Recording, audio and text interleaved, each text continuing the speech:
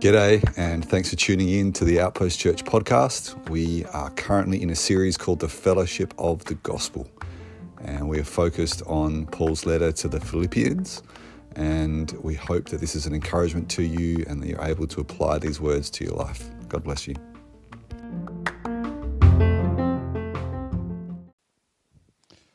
When I was 19, I was living in Morphettvale, and decided I was going to follow in my dad's footsteps and start playing footy for the mighty McLaren Eagles. And I wanted to play A grade, and it was a season where I played mainly A grade, but a bit of B grade. And this one particular game where for the first time in my life, I was playing footy against my first cousin, whose name is Ashley. And he was playing for Kangarilla, and I was playing for McLaren. We were both playing in the A grade, and we both started on the bench. And there we were, hoping to have a chance just to work out who the better cousin was and settle it once and for all. And then, so the first quarter came and went, and I found myself on the bench for the entire first quarter. I was like, that's all right. It's just the first quarter, chin up Shane. Second quarter's coming. It's going to be fine. So we went out, had the huddle, quarter time, come back on, and I have a look and all right, starting on the bench for the start of the second quarter. That's okay. I'm just going to, do my warming up near the coach, make sure that he's very aware that I'm ready to go. As soon as he needs me, I'm going to be on that field, and it's going to be fantastic. Second quarter came and went, and halftime arrives. I haven't seen a single second of playing time. Managed to get out past the boundary line for the huddle, but that is all so far. So third quarter, same again.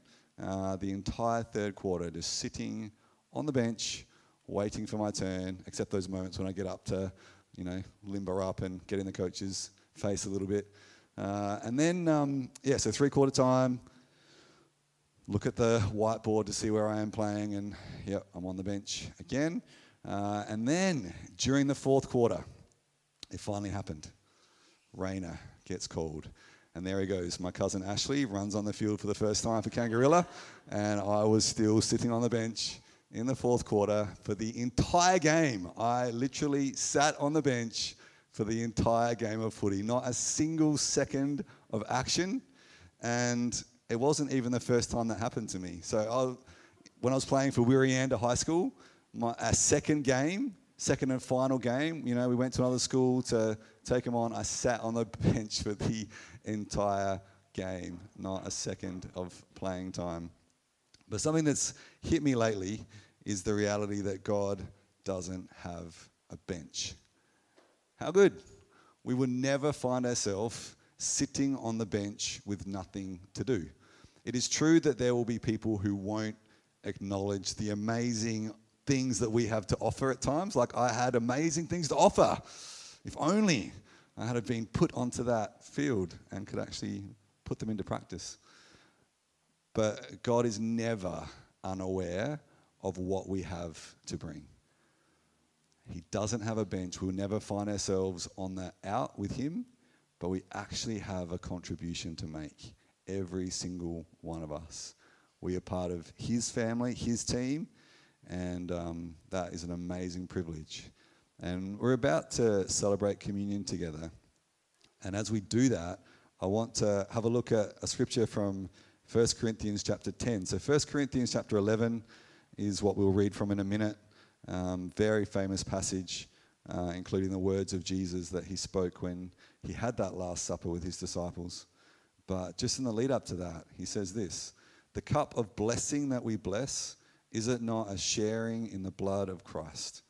The bread that we break, is it not a sharing in the body of Christ?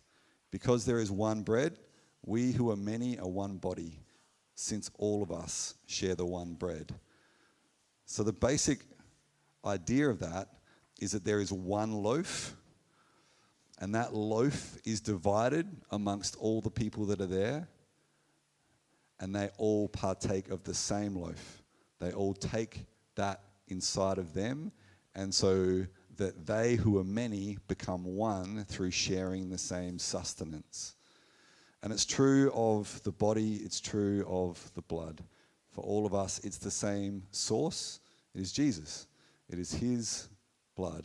It is his body that is shed for us. And the symbolism for us today, the crackers that are all from the same packet, the Ribena that's from the same bottle, we participate in something that brings us together.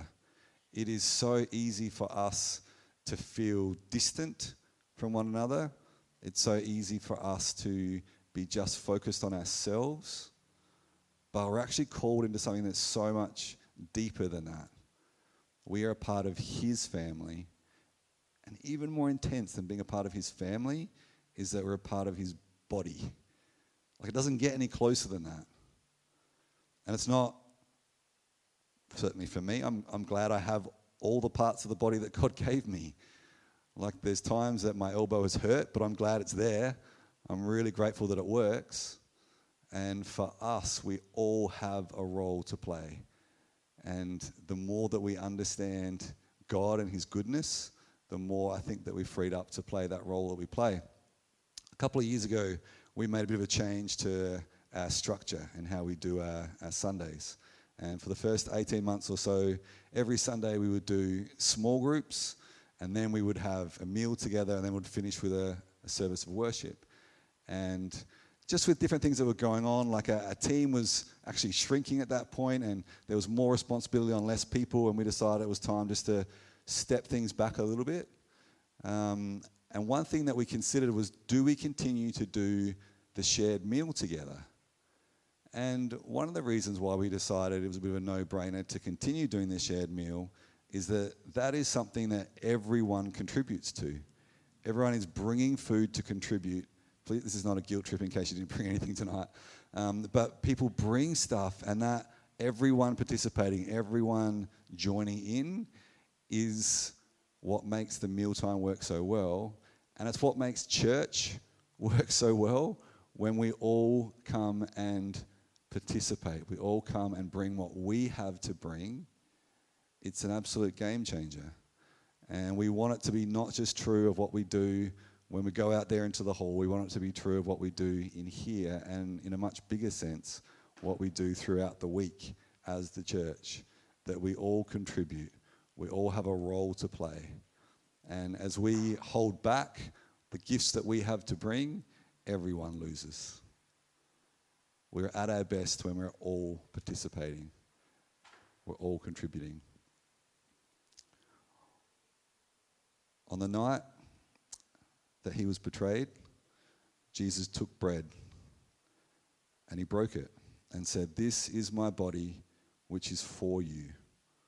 Do this in remembrance of me." In the same way also he took the cup after supper and said, "This cup is the new covenant in my blood.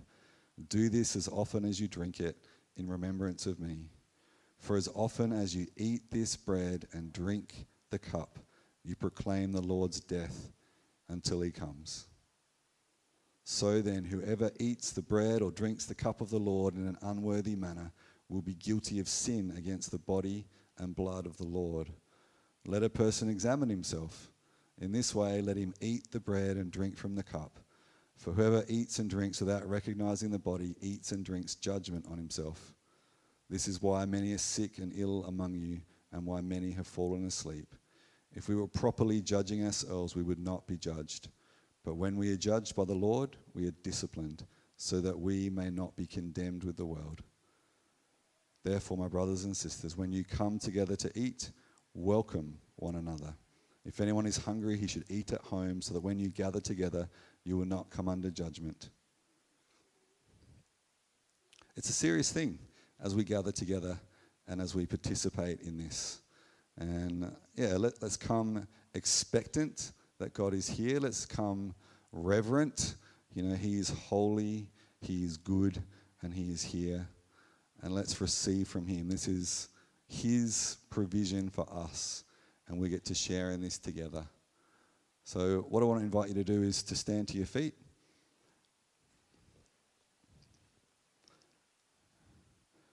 And we're actually going to say a prayer over each other.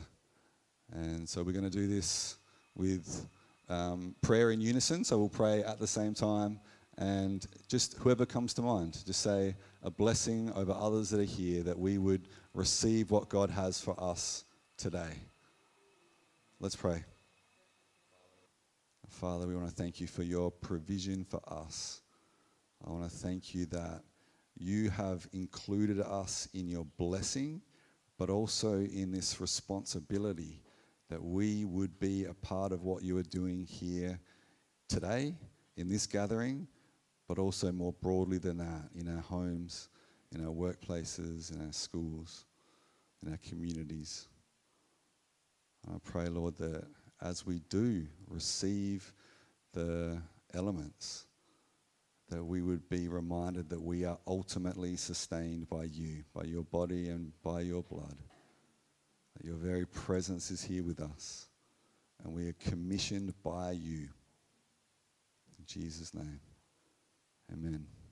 I invite you, as you're ready to come up, I invite the worship team to perhaps come first even, and then you can lead us in just a moment. So as you come up, take the cracker and the drink, and then you can head back to your seat and eat and drink as you are ready.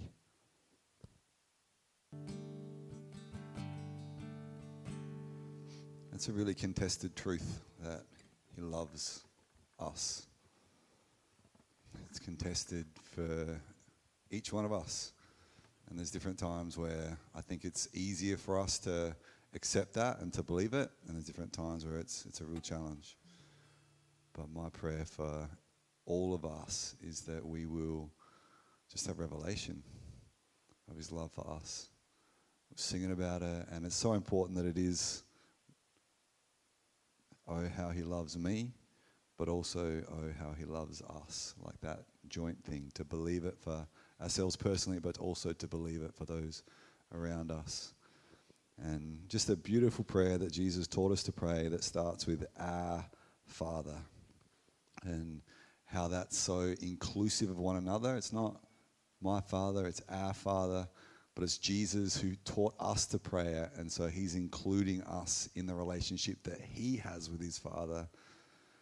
And yeah, for mine to doubt, I don't doubt that the Father loves Jesus.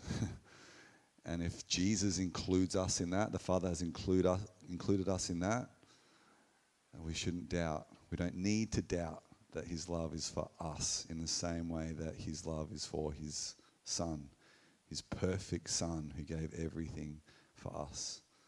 Oh, how he loves us. Father, I pray that we would have revelation of that again right here, right now. Oh, how you love us.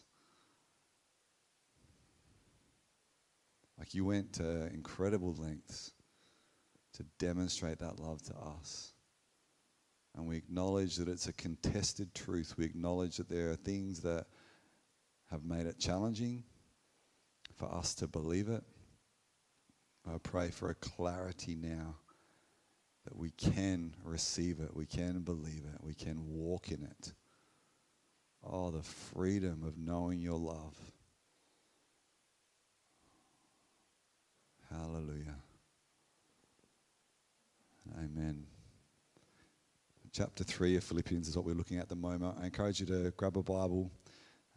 What'd you call it yesterday, Lockie? The backlit version is totally fine.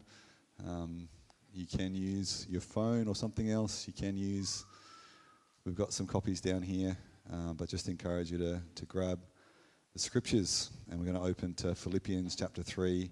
And the very start of Philippians 3, we're looking at it a couple of weeks ago now, but has this instruction that we are to rejoice in the Lord. And I think it's easy to rejoice in the Lord when we know that he loves us and we're confident of his love. And the more that I rejoice in the Lord, the more joy I find in other things. Like I'm more free to find joy in my kids when I'm rejoicing in the Lord. I'm more free to actually enjoy the food that I eat as I rejoice in the Lord. I'm not making the meal that's in front of me the center of my universe, and this better make me feel happy. But it's like, I am complete and content in him. And another gift of his that I get to enjoy right now and participate in. Let us rejoice in the Lord in all things. We are looking at verse 12, and I have a task for everyone to do. So whether you are young, whether you are old, I want you to grab a Bible. If you could put, Charlotte, up on the screen, the first slide. And your challenge is, what is it? It's nice and orange on that slide. The word it. What is it? So let's read the verse. Not that I have already reached the goal or am already perfect, but I make every effort to take hold of it, because I also have been taken hold of by Christ Jesus. I mentioned before that no one's on the bench. Like, everyone has a role to play, and that includes when it comes to the scriptures. Like, it is not just for the person with the microphone to interpret scriptures for everybody else. It is the Holy Spirit who does it, and he does it in and through each one of us. And I encourage you to have a look at this passage, and I want you to consider those two questions that are on the screen. So what is the it that Paul is referring to? And Paul's talking about this in the first person. So it's quite a passionate statement. Haven't already reached the goal, not already perfect, but I make every effort to take hold of it, because I also have been taken hold of by Christ Jesus. We keep reading. Brothers and sisters, I do not consider myself to have taken hold of it, but one thing I do, forgetting what is behind and reaching forward to what is ahead, I pursue as my goal the prize promised by God's heavenly call in Christ Jesus. So I encourage you, based on this passage, feel free to read back a little bit and forward a little bit from what we just read there, in order to work out what is it, and also, is this just a thing for Paul? Was it unique to him that he had this attitude? Or is he expecting, even though he's talking about it in the first person, is he expecting that this is the same attitude that we would have? So what is it, and should we be as excited about it, as focused on whatever it is, as what Paul was? So in 2s and 3s, have a chat. Go.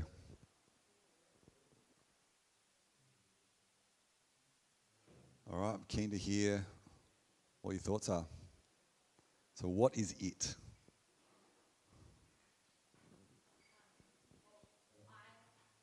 Yeah, no, that's good. Yeah, so Laura was just saying, going back to verse 10, so a couple of verses earlier, my goal is to know him and the power of his resurrection and the fellowship of his sufferings, being conformed to his death, assuming that I'll somehow reach the resurrection from among the dead. So Laura's saying that it is referring back to that goal, because it says here, not that I've already reached the goal, and he's just talked about his goal 2 verses earlier. So yeah, that makes sense. So that's using the context and looking back, finding words that are repeated. But it's not the only answer. So my goal is to know him is a really good thing, obviously, and it's in context. But is there anything else that you would find by looking at this? Yeah, so knowing him and perfection. Is that what you're saying? Yeah.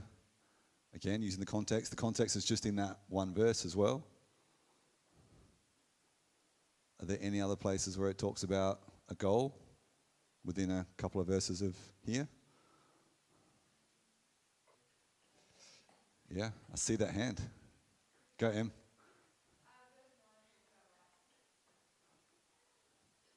Yeah. Yeah. A righteousness not of my own that is from the law, but that which is through faith in Christ. The righteousness that comes from God and is by faith. Yeah. And then verse 14 has just been called out. I pursue as my goal the prize promised by God's heavenly call in Christ Jesus. yet making every effort to take hold of knowing him, faith, perfection, God's heavenly call in Christ Jesus. There's a few things in there. Are they opposed to each other? I don't think so. I think they all help us to understand what it is better. If I was to summarize, it probably would be with what Laura said, like it's knowing him, because the more that we see him, the more we become like him. And that's the more that we know him. So we are going to increase in our display of righteousness. We can't become more righteous than what he makes us, but the way that we live that out is going to be more evident and more obviously living righteous. So what about the second part, the second question there? So if the first part we're saying, all right, so this is it. Who's it for? Who's the expectation on? And why do you say that? Is it just for Paul, or are we included? He does. It's like 2 verses in a row. So he does say to imitate him. What else does he say that would indicate that we should be thinking the same way?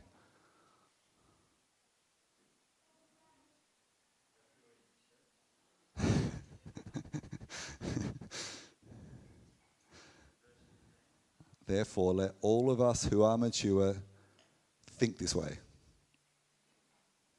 This is a confident statement, the next one. And if you think differently about anything, God will reveal this also to you. But like if you just had that in isolation, it sounds so arrogant.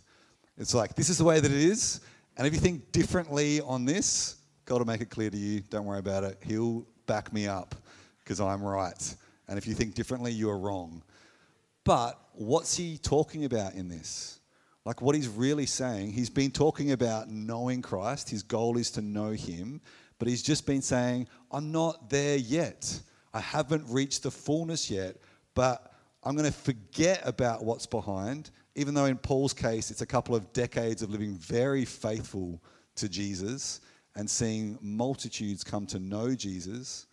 We can read in 2 Corinthians about the massive list of sufferings that he endured, the times that he was shipwrecked, the times that he received 39 lashes. Can you imagine even receiving 1 lash?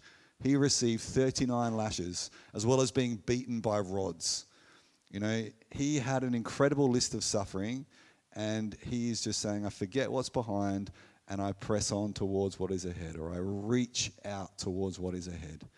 So he's not just saying, this is my theory of what I think about how salvation works. He's talking about, this is my attitude that regardless of what's behind, regardless of what I've done, what is to my credit, I am pursuing knowing him. I want to reflect him more accurately. I want to know him better. And he's saying all of us who are mature should take such a view of things, that we forget about what's behind and we press on toward what is ahead. And it at least sounds less arrogant in that context, because he's not putting himself up as the one who has all the answers, but one who has an attitude that says, I want to know him more. I want to reflect him more accurately. And I absolutely agree that this is something that we are all to share in. And it's such an important thing that we don't just settle for what we've experienced in the past. And I don't talk about circumcision that often. Makes people, weirded out and uncomfortable. But circumcision was one of those things that Paul's addressing. So we talked about the last couple of weeks, and there's the Judaizers, and they are saying that yes, it's Jesus. It's Jesus that saves us, but if you really want to follow Jesus, you need to convert to Judaism first, and that includes the 613 laws that you'll find in the Old Testament. Got to follow those. But one that everything seemed to ride on in practice was circumcision. And so as long as you got the chop, then you're in. And it is just a one-time thing that once that's done, then you're completely set.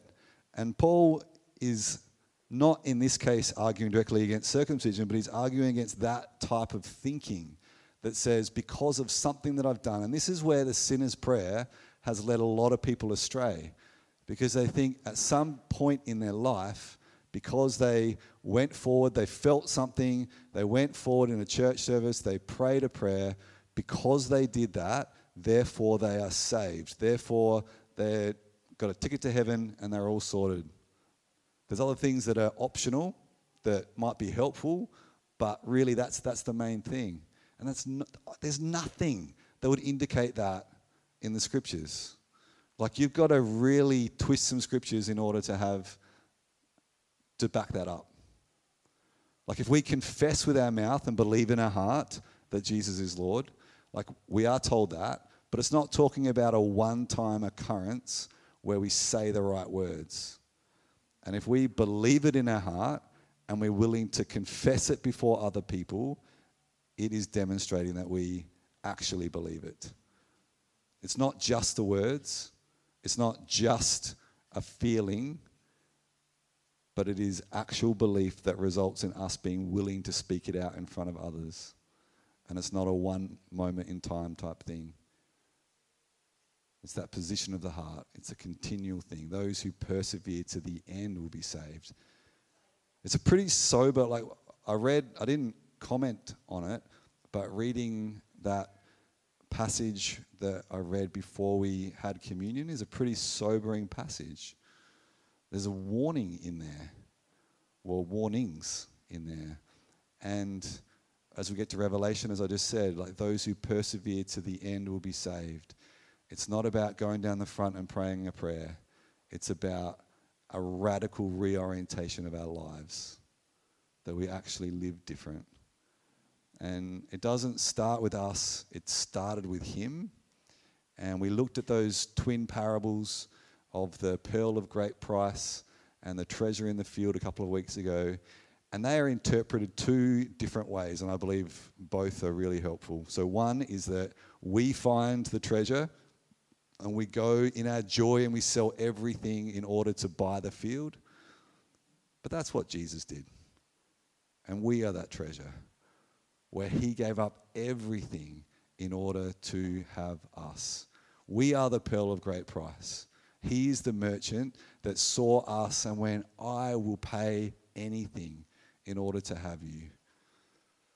And it's reciprocated. When we actually understand who he is and what he's done and what it means for us, it is the most natural thing in the world that we would respond in kind. And that we would sacrifice other things, but it doesn't feel like sacrifice. As you read those two parables, it was in his joy that he went and sold everything that he might buy the field. And that's the implication of the merchant who is in search of fine pearls, finds one that is priceless and sells everything in order to have that pearl. So he has done that for us, and it is appropriate we do it for him. But it's not this thing of like, oh, I've just got to work that up in myself. And we've talked about it before, but those sailors, that clear the ship in order that it doesn't sink in the storm, who regret all the things that they threw overboard that they now no longer have. We are called to actually get rid of things in our joy and not experience that regret of like, I get Jesus is what our focus is. I get to have him, I get to know him, I get to walk with him. And those other things are just trivial in comparison. Like, nothing compares to him. I want to read through the next bit of this passage and just comment on a couple of things. So verse 15, as we've already read, therefore let all of us who are mature think this way. So maturity will be expressed in us realizing that we haven't arrived. Maturity will be something that is shown in us by our diligence in continuing to seek him and to know him more and to reflect him more accurately. And if you think differently about anything, God will reveal this also to you. In any case, we should live up to whatever truth we have attained. We are to put it into practice. And the things that we've started doing, keep doing. When it comes to the faith, when it comes to actually putting things into practice, let's keep going. Verse 17, join in imitating me, brothers and sisters, and pay careful attention to those who live according to the example you have in us. We have examples. So Paul was an example, but he wasn't just saying, look at me and me only. No one else has got this. I've got it covered. Just focus on me. He's like, pay careful attention to the others that are also following this pattern of life. We have examples, and we are to follow those who are following Christ. And not only are we to follow those that are following Christ, but we are to be the people who say to others, follow me as I follow Christ. Because it is so much easier to follow someone that you can see. And if you see someone who is doing the right thing, it stirs you up. It encourages you. It challenges you. So let's look for those examples, but also be those examples to others. And here is his warning. Here is what we can slip into so easily in terms of distraction. Verse 18, for I've often told you, and now say again with tears, that many live as enemies of the cross of Christ. This is pretty condemning, the next bit. Their end is destruction. Their God is their stomach. Their glory is in their shame. They are focused on earthly things. So it's a reality that, yes, we have godly examples, but we also have ungodly examples. And it's not just those in the church are providing the godly example and those outside are providing ungodly examples. We will see both wherever we go. It is possible that we will see both wherever we go. And it is so easy to just get stuck in the pattern of this world and just follow what most people are doing. We're pretty familiar with the wide gate and the narrow gate, and there are many that are on this path to destruction. Their God is their stomach. What does that mean? It means they respond to what they want. I feel like I need it, so I'm going to go and get it. Their glory is in their shame. They're actually proud of the things they should be ashamed of. How much do we see that in the world around us? It's anti-gospel. It's the opposite to what we are called to live like. And we will adopt things if we are not careful, if we're not diligent in saying no to things. And ultimately, it's the big yes. Ultimately, it's focusing on Jesus and the other stuff doesn't have appeal. But we take our eyes off Jesus and we start looking at things around us and we become like what we see around us. And it's a warning. Let's not do it. Let's not get sucked in. Here's the transition point. They focus on earthly things, and then verse 20. But our citizenship is in heaven, and we eagerly wait for a Savior from there, the Lord Jesus Christ. He will transform the body of our humble condition into the likeness of his glorious body by the power that enables him to subject everything to himself. He is powerful, and powerful enough to take this and make it amazing. He can take us as we are and transform us into indestructible ones that will live forever. Imagine being indestructible. It's coming. We wait on him to bring that to pass. Yeah, there's some value in working out and doing those things. But in terms of this stuff, we wait on him. He's the only one that can actually make it happen. And then the final verse, I'm just like straddling a chapter. I know that messes with your head, but chapter 4, verse 1. So then, my dearly loved and longed for brothers and sisters, loved and longed for. Receive that. You're loved and you are longed for. You are wanted. You have a place. My joy and crown. Doesn't sound like obligation to me. Like, so frustrated with you guys. Just get it together. Loved, longed for, my joy and crown. In this manner, stand firm in the Lord, dear friends. If you take this as a chunk in isolation from chapter 3, verse 1, It starts with rejoice in the Lord, and it ends with stand firm in the Lord. But the rejoice in the Lord is an instruction. We are to rejoice in the Lord, whereas chapter 4, verse 1 tells us that we will stand firm in the Lord as we do the things that he's just been describing, as we seek to know him more, follow him more accurately.